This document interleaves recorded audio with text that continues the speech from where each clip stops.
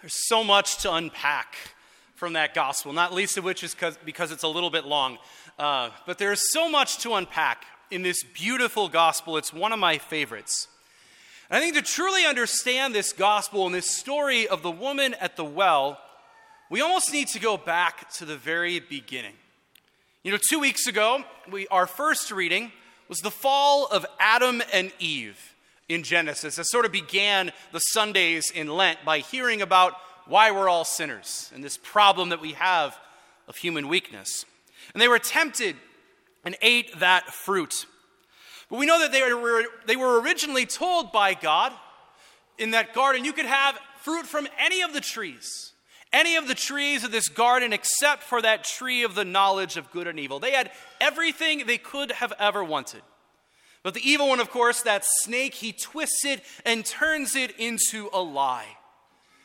When talking about that one tree they couldn't eat, the evil one told our first parents that the knowledge God gave you and what God gave you is insufficient.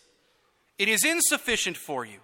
You are lacking something. Right now, your eyes are closed, but if you eat the fruit of that tree, your eyes will be opened. What God has given you is not enough.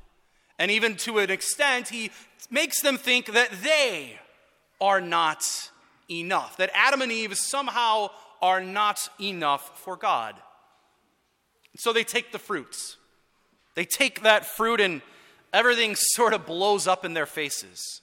And what does it actually do? Taking that fruit actually makes things worse for them. It brings about shame in Adam and Eve and in our first parents, and therefore they believe that lie from the evil one all the more.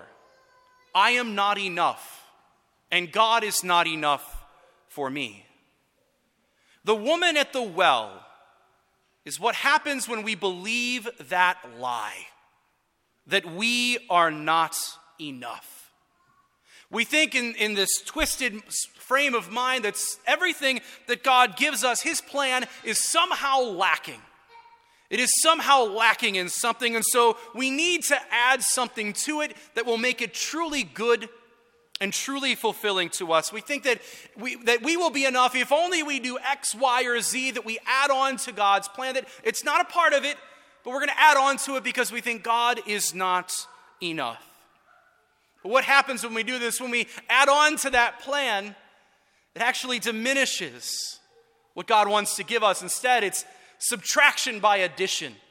By adding something onto it, we actually diminish it and make it less than what it was.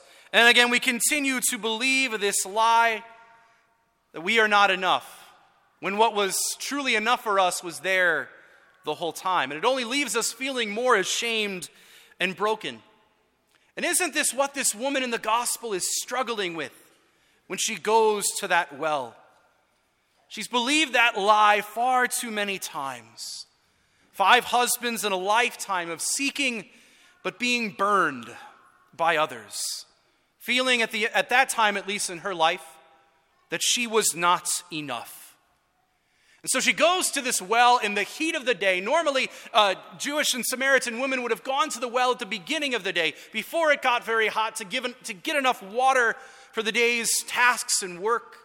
But she goes in the middle of the day, in the heat of the day, when she knows that no one will be there, because she is ashamed and scared and embarrassed to be seen by others. She's fallen for the evil one enough that she believes that lie about herself, that she is not enough. And so many people, brothers and sisters, live with this lie nowadays. And as a result, we go to the wells, to the broken cisterns that we think will satisfy us after what feels like a lifetime of searching and feeling like we are incomplete to God and that God is somehow incomplete to us. We keep going and drawing water from those wells of worldliness or those cisterns of sensual pleasure, thinking that that will be the thing that heals the ache in our hearts and the longing for something more in our lives. Yet we find out over time that the more we try to pile on, the more that we draw from these broken cisterns, the more hungry, thirsty, and aching we all become. Well, there was recently a minister at a small Bible college in Kentucky that gave a sermon on this very idea. He told his students, he said, "Many of you have experienced radically poor love. Maybe it wasn't violent. Maybe someone didn't take advantage of you in an explicit sense. But at the very least, you feel like someone pulled a fast one on you." And he invited those students to consider how the love of God the Father is a love that doesn't pull a fast one, that doesn't take advantage of, but loves us kindly, gently, and perfectly. And that one sermon to those students at that small Bible college ignited a movement of 16 straight days of worshiping and praising God.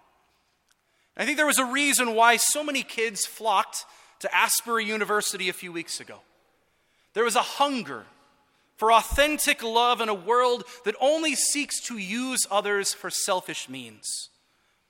Think about it. People nowadays are doing the things that the world tells us will make us happy, and they are doing them more and more than ever. And yet we are the most depressed, anxious, and despairing generation in a memory. This is the longing of that woman at the well. She has experienced radically poor love in her life. It may not have been violent, she may not have been taken advantage of in an explicit sense, but certainly she feels as though the world has pulled more than a few fast ones on her. And so here she is in the middle of the day in off-peak hours, going to get water when no one else is there, afraid of being seen by others out of the shame for her imperfections and of having to go to that well once again. And in this conversation, Jesus tells her that maybe, just maybe, the things that our world tells us will make us happy actually won't.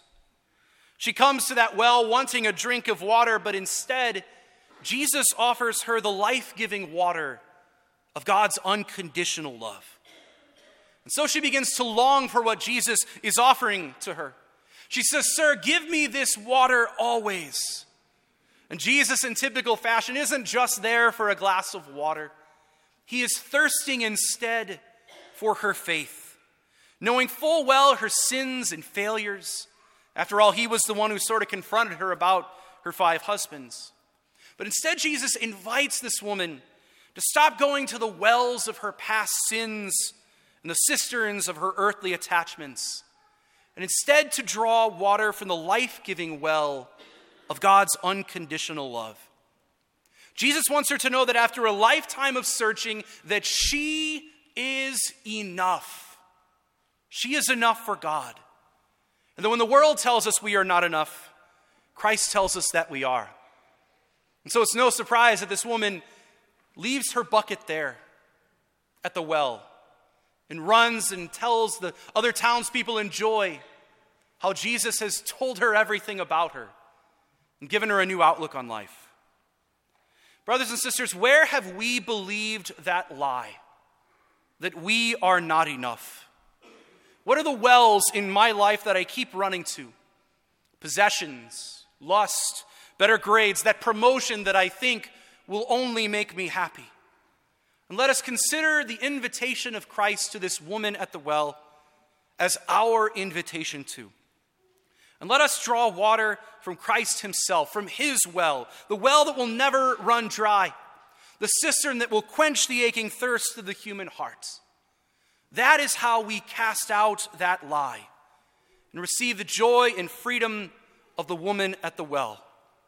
So let us go to that water that never leaves us thirsty, where God is enough for us and we are enough for him.